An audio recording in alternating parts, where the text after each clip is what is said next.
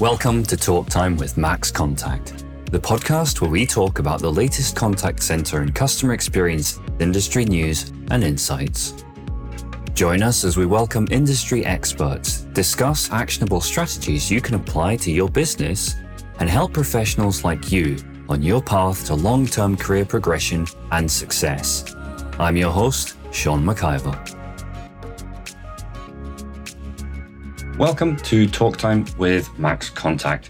I'm Sean McIver, your host, and today I am joined by James Marshall. James is a Director of Customer Experience at Southampton City Council. James is a respected leader in local government, known for his innovative approach to driving successful, large-scale change.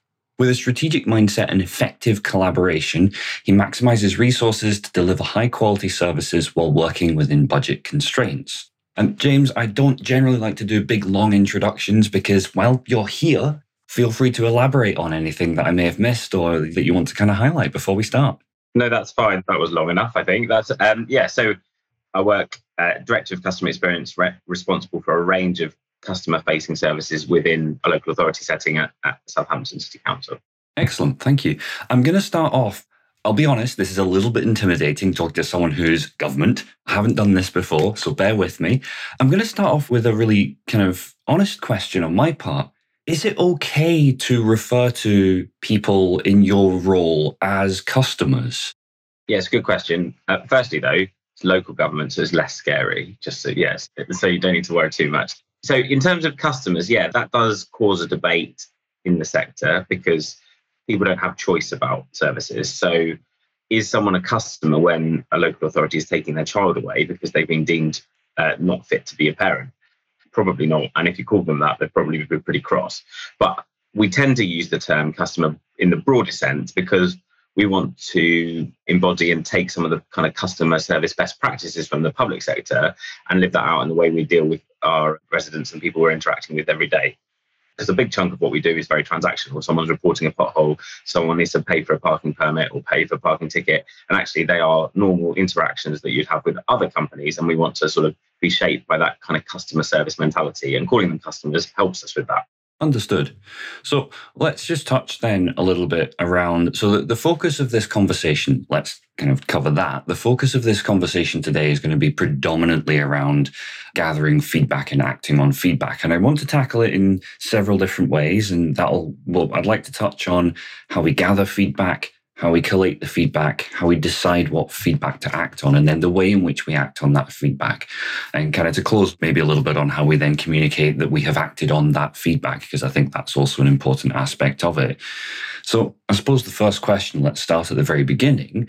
As the Director of Customer Experience within Southampton City Council, how do you effectively gather and analyse feedback to improve services and address the needs of people who reside there? So I think we do it in three main ways, in kind of because there's different needs and different ways of capturing. So there's at the point of delivery, and it is a really important source of information. So after you've spoken to one of my team on the phone, or after you've completed an online form or had a web chat interaction, there'll always be a feedback option at the point of delivery. So very quite micro level. And then there's the kind of more macro level where we do large sort of satisfaction surveys of residents once every 2 years to pick up some of the bigger issues. And then there's the more kind of targeted stuff when we are specifically looking to improve a particular service, a particular offer, where we might do more of a qualitative deep dive and journey map and track people through a customer interaction to understand their feedback, how they're feeling, what was confusing, what was clear, all of that sort of stuff to kind of feed into our service design process. So there's the kind of daily stuff about every interaction. There's a kind of bigger picture stuff representative of the whole city because not everyone interacts with us all the time. And then there's the kind of more targeted stuff. And I'm going to ask kind of a bit of an unusual question here, that you're in something of an interesting position as well, but in that you yourself are, quote, as we've said, a customer. Does that affect how you then gather feedback as well and the ways in which you kind of think about the feedback that you receive? Yeah, I think so. I think you've got to be mindful of your own biases with that and actually it's far easier for me to be a customer of the council. Are you talking about of the council or in general? Sorry. Of the council. Yeah, fine.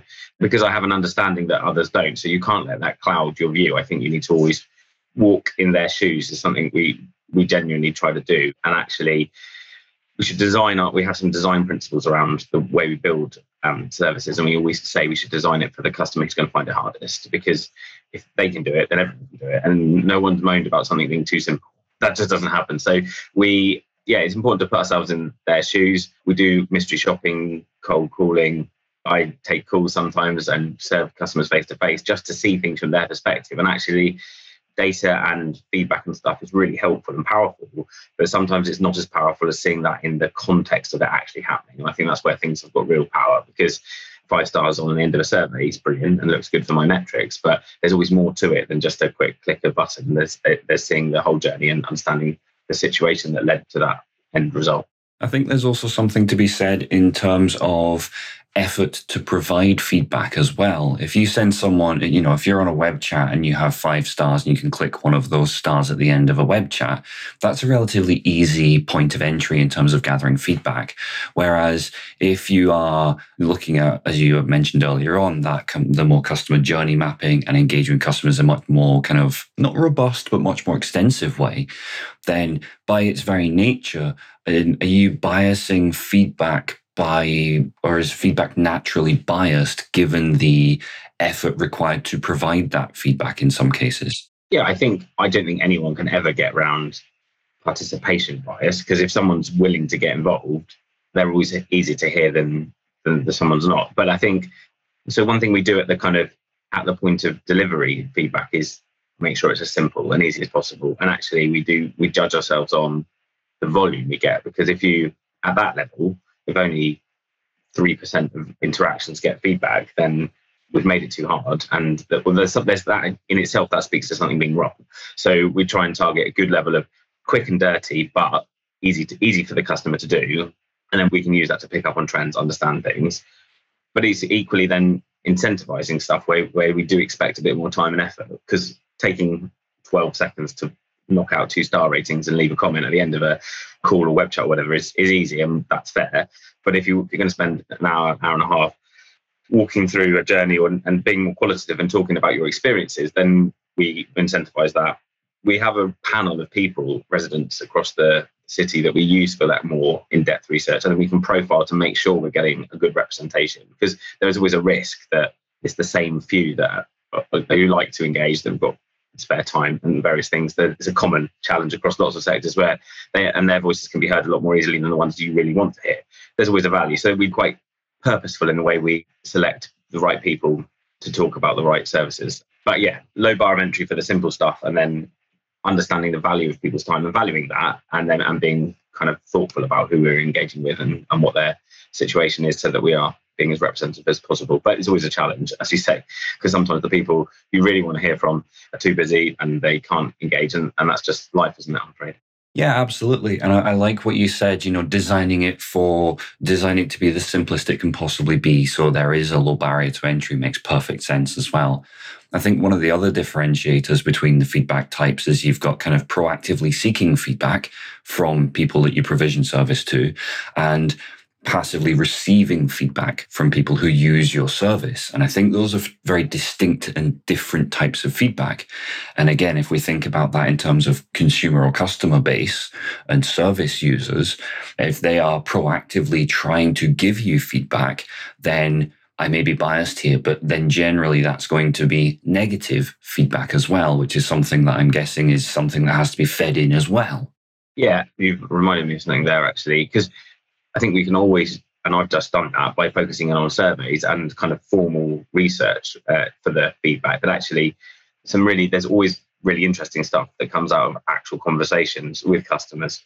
So we have a Teams channel for our customer service operatives, and they can use a hashtag customer says, so that if they get some, and often they're actually constructive. They're the ones during conversations tend to be the most constructive, because they're saying, well, I did try to do this online, but I struggle with this. And then the agent will unpack that a bit and go, okay, that's really helpful, I can feed that back. And then they can just share that with the hashtag on the channel, and the various people can pick it up to go and address it. And that's quite powerful, because, and also some of it's not actually given feedback like that. It's the fact that the agents are spotting a trend. Oh, I've had 5 people recently about a thing that I never usually get calls about. Maybe the online system isn't quite working. And then they look at it or ask a customer and they go, well, yeah, I thought I'd paid, but I hadn't. And we had an issue where a supplier had changed the button that was pay, and they made the cancel button far brighter than the pay button, and people were cancelling it because they were it was poor UI design. It wasn't ours, fortunately, at this stage, but we were able to go to the supplier and get it changed, and then suddenly all those calls dried up again. But an agent had been proactive enough to spot that, used the channels to share it, got the digital team involved and fixed it.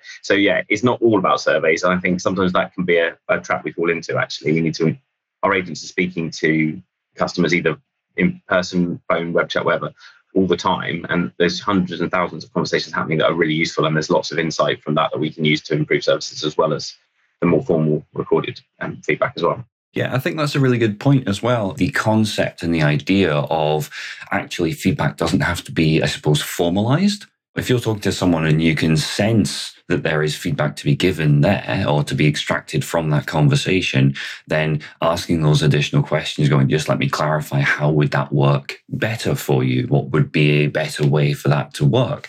I think that's really important. I also really like that you've mentioned about the hashtag within the channel, because it means then you've not only got the passive feedback being identified and acted on, you've got a very short feedback loop duration. So you've got very quick feedback coming in, so that if something does go wrong, you'll know about it pretty quickly and be able to act on that and do the necessary, which I think is really powerful as well. Yeah, and it led to some service improvements and other things that we wouldn't have spotted, but because the agent's been proactive or picked up from customers, it's allowed us to fix issues earlier or just make things better, which is ultimately why we're here. You've mentioned the being able to identify that as part of a call and then alert that there is feedback there that's been extracted.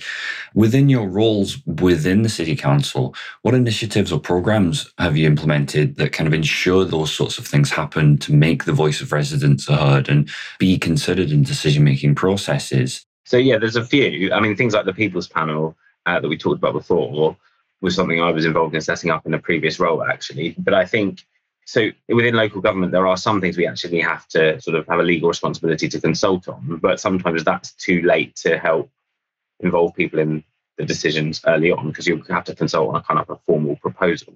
So by using a panel, surveys, customer data, and all those sorts of things, we've tried to create a culture around designing with the customer at the heart of that, customer in mind, understanding it from their perspective, rather than just making decisions in your ivory tower and hoping for the best and then wondering what happens when it all goes wrong later. So I'm not saying we're perfect at it, but it's something we certainly try and do at that early stage.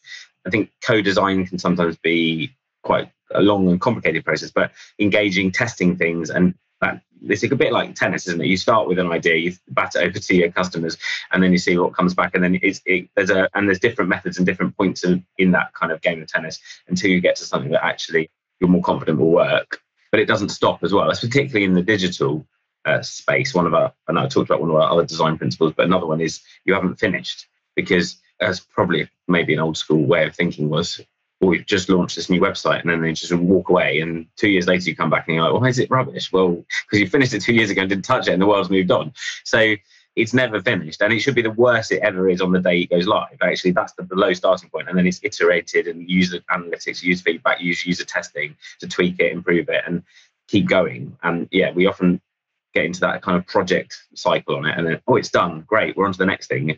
Well, if you completely do that, then it will go downhill from there, and that's actually not good for users and residents. So that's the kind of culture we try to build around things like that. One of the things that you've touched on there that I've leveraged in the past and that I just want to expand on a little bit is around engaging with the users and customers as you go through the process.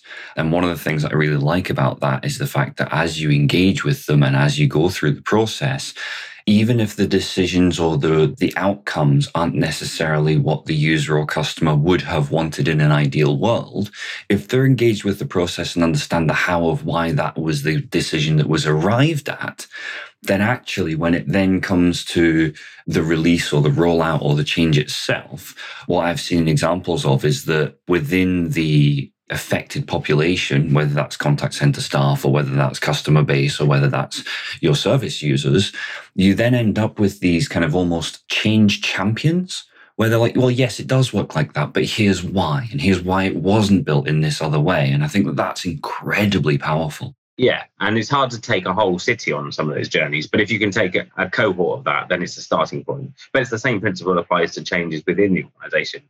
As you mentioned, looking at a staff group, it's the same thing. They're a set of key stakeholders. And if they understand, they might not like the fact we're changing to a different system and they were quite comfortable with the old system. But if they understand the rationale and what other benefits, then they're going to move on that journey more quickly.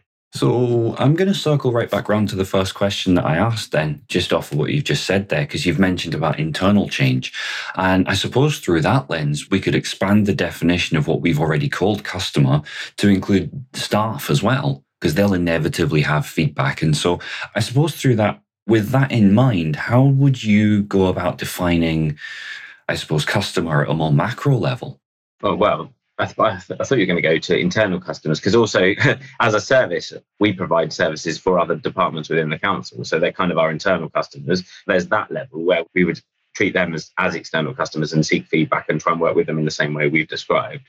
But I suppose then there's also, and a macro level is thinking about all of our customers and then our role in shaping experiences across the board, which is complex because we segment our audiences and look at kind of different segments and personas to look at particular, when we're designing and thinking about particular users, because people want different things from different interactions. If you are unfortunate enough to get a parking fine, and no one's happy about it, but what you want is, you want to know what you need to do, and it needs to be simple. You don't want to spend an hour resolving something you're already annoyed about. If you can do that in 3 minutes and then just get on with your life and shrug off the fact that you've lost £35 or whatever, but that's what people want. So that sort of customer is very different to a customer who is trying to work out how to get adult social care support for an elderly parent or something like that. They are expecting to spend a bit more time. They're much more invested. There's a lot of information, learning, understanding different things, different options. They're not looking for it in, out, wham, bam, done. So I think there's an understanding of, we can't create all journeys equal because the interactions and the context of those different interactions are quite different. So, and it means your metrics can't be across the board, because if you measured the way that the adult social care interaction worked against the parking one, they'd be very different, and they should be as well. You'd be wrong to apply the same metrics across both of those. Yeah, no, I agree. And I think that tracks on nicely to something I want to touch on as well, which was, I wanted to just kind of interrogate or open up a conversation around, there will be different scenarios for different types of feedback. And you've just kind of blown that conversation wide open in terms of the feedback for the first scenario in terms of resolving a parking fine versus the alternative scenario in terms of social care. The feedback that you would seek for that would therefore necessarily have to be a very different form of feedback for those two things. Presumably, I imagine if at the end of working through a significant, I don't know how it works, but if it was a significant online process that took me quite a long time, if at the end of that I had 5 stars to choose from, I think that would be a very odd feedback process. Is that fair? Yeah, that is fair, yeah. And I think but it also opens us up to the power of the free text. I think I'm a fan. And sometimes, so I think we always try, even with the parking one, we try and always give people a free text option alongside the star rating or the 1 to 5 or whatever the kind of closed question is, because I think that's really powerful. And that enables us to really contextualize the ratings and understand some of the feedback. And we're fortunate as well with our telephone platform, it captures a verbatim comment via voice. So the person can press their keypad for the 5 stars and then say, "Oh, your agent was great today because da-da-da." And then that's coded to text and we get that comment, which is amazing. And that's super simple if you've been on the phone, because you're on the phone, you'll be able to talk. So that's great. So you can then leave a comment without having to imagine trying to type it in. That would be painful, wouldn't it? So that's been really powerful. So we open the doors of free text comments and we actually read them. And I think a lot of people, as a management team, we get together and review the feedback every month, because it's a live thing. We can't leave it too long. If it's 6 months later and you end up looking at something that was a bit of an anomaly, the ship has sailed, it's gone, then you've missed the opportunity to jump on it and fix it. So we try and get on top of that every month, look at it. And then we do callbacks as well. So if someone's left a bit of feedback, constructive or negative, that we weren't sure about, they'll get a call back from a manager. And people are actually really surprised when that happens, because they're like, they think you leave a comment at the end of a call and you think no one's going to look at this. I think that seems to be a perception. I suppose we all think that as well, maybe when we do that. But when a couple of weeks later someone goes, "Oh, thank you for your feedback. Really sorry this didn't go to plan. What we're doing about that is this," people were like a bit blown away. And actually, that's a really powerful thing in changing their perception of, they may have not had the brilliant interaction, but showing that we listen, we're doing something about it, hopefully helps them, encourage them to continue to feedback and use that for the right reason. So that's been quite a cool thing. And it doesn't take long. Team leader or a manager, we fortunately have very good levels of feedback, high levels of feedback. So constructive ones or negative ones are, few and far between. We're doing 3 or 4 of those a month, but they're really powerful. And actually then it can lead, and sometimes we don't quite understand. They might say something short and it's like, there was a problem with this, we don't get it. So call them back, unpack it. Right, I understand. Okay, yeah, I'm sure we can fix that. Thank you for your time, and move on. So I know we probably wanted to move on to closing the loop later, but it kind of flowed into that. So that's something that we do across all levels on the digital side. It might be an email back if they've done it online rather than a phone call, but it's some contact back about their feedback and showing that we're taking it forward is a really powerful thing. And we've had some really lovely feedback about that. And people are like, this is amazing. Thank you for listening. It's a really positive thing for building that customer focused culture. It comes across, certainly to me, hearing that there is very much a customer-centric focus at the heart of what you're doing. The feedback on the feedback, the genuine desire to understand what the feedback is and what the intent is behind it is very, very powerful. And I suppose it feeds into something that I did want to touch on, and it moves us into a new part of the conversation, I suppose, and that's around translating customer or user feedback into actual actionable insights, meaningful improvements within the provision of service. How do you go about doing that process? What's the approach? So, I described part of the approach earlier. I think one thing is when people talk about actionable insights and other stuff, often they think it's big things. They think they'll open a customer report and they'll be able to change some massive fundamental thing and then everything will be better. But actually, it's not usually that. It's usually lots of small bits that incrementally make the whole journey much more smooth and do things like that. And so sometimes our expectations going to that are wrong. We think no one's kind of completely turned my world upside down from a customer perspective and I've been able to change everything. But I think that's an unfair expectation. It's more likely to be, well, that bit wasn't that clear.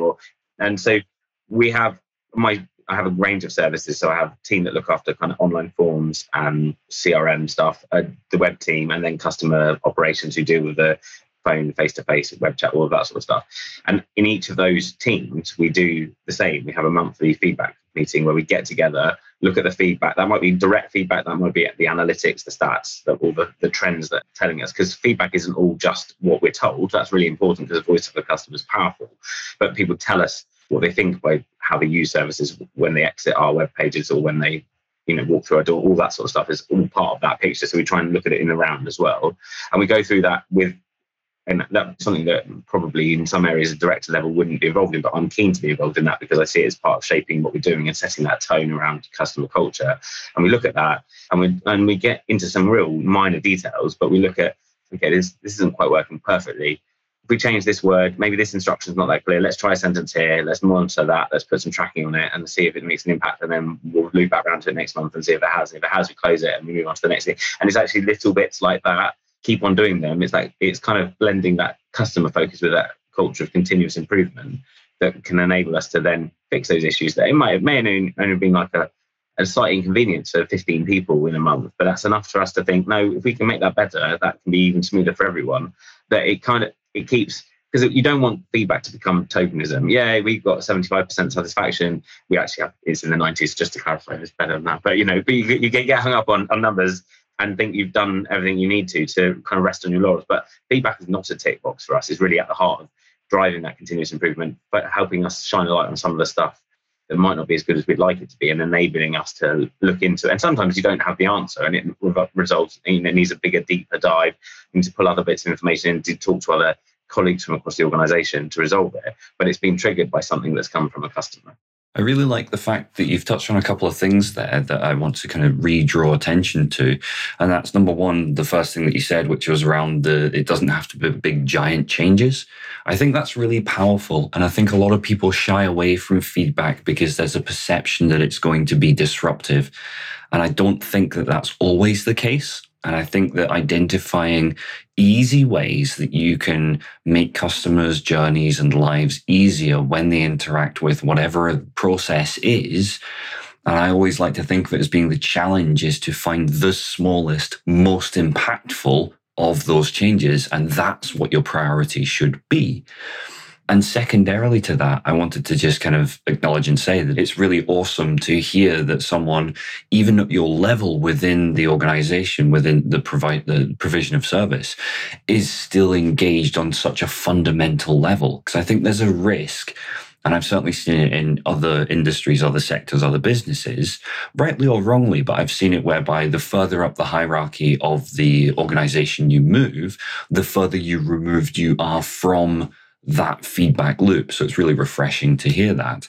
I think that's a risk, because I think if you do remove yourself and then you remove yourself from kind of interacting with customers or understanding them, then you're making decisions from a point of view where you've got really not much of their perspective. So I think it's actually really powerful. And also you've got to model, as a leader, you've got to model behavior. So if you're too busy for the monthly feedback call where we review comments, what's that saying to your team? I think that it's kind of important to enable you to do your job right, but also enables you to set the tone for the culture you're trying to build too.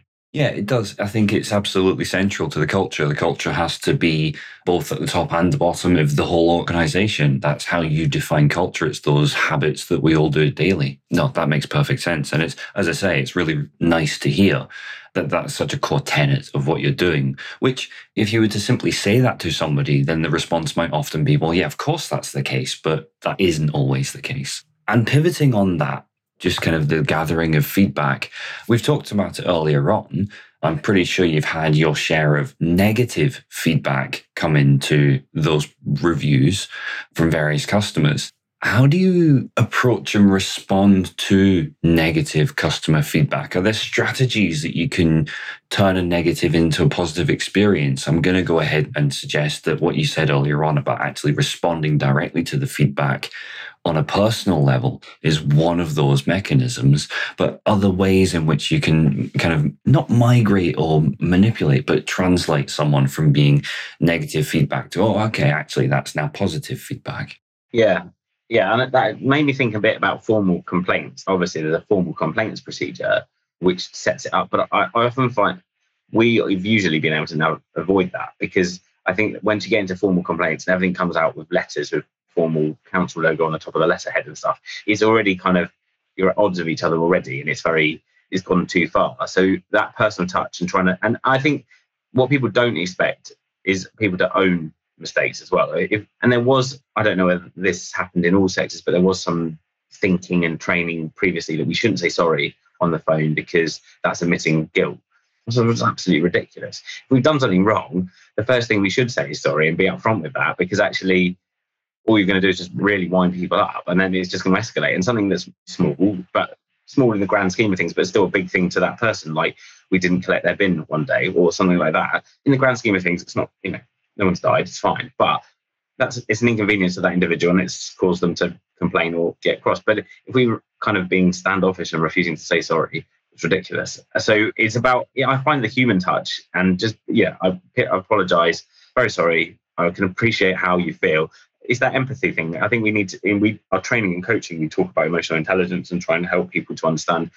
And when you humanize it and when someone talks like that to you, you're kind of people, very rarely do people then flip their lid and start effing and jeffing at the agent. You get some, of course you do, but then there are different, but usually then at that point it all de-escalates and we just get on with fixing the problem, because actually once you fix the problem, everything else sort of subsides. And some people have come in all guns blazing, I want to make a formal complaint. And then once you realize it's about this and you fixed it, then they don't actually just want to get on with their lives, because that's what people really want. So it's a kind of reading the customer, but not rising to it and trying to take it down a level and go from there. But there's still things we can learn from that, I suppose, as well, from a feedback point of view. If it is our fault, we need to own that. And then they're going to be more cross if it happens again and again, because the sorry then is less powerful. But if we haven't learned from it, that's frustrating. But where we have mechanisms to look at what's gone wrong, everyone makes mistakes, that's fine.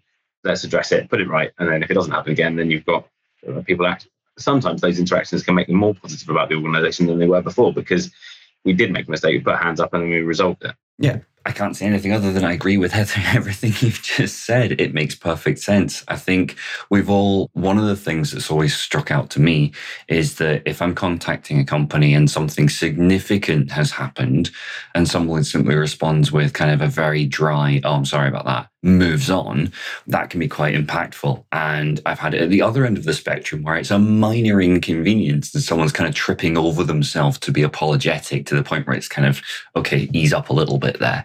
So I think it's commensurate to the degree of the issue. One last point, because I'm conscious of time. So there's one final question that I wanted to put out there, and it's a bit of a left field one, but one of my previous managers said something to me that's always stuck with me, and I really value it. And I just wanted to get your take on it and how you interpret that. And that's that feedback is a gift that's offered, but it doesn't have to be something that we have to take. How do you identify or how do you respond to feedback that's given as a gift that you don't necessarily want to take or can take?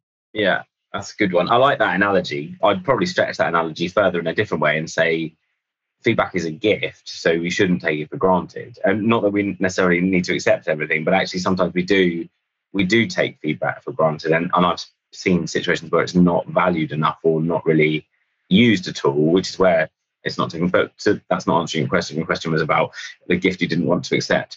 I suppose it comes from context, doesn't it? I think we often see bits of feedback we think are a bit odd and we're not sure whether that's true. And you have to make a value judgment based on other things. And it's about triangulating it against other things you know. So if there is one person who said, this is really difficult, but we've seen that, and that's where we do it as a team, we can discuss it and look at the data and look at things and say, well, we had 5,000 people complete that form with no issues and the average rating was 4 stars. And this person said it's the worst form they've ever done in their life. I think we can go, that's a gift you can have back. Thank you for that. And we'll move on with our lives and be able to sleep quite well at night.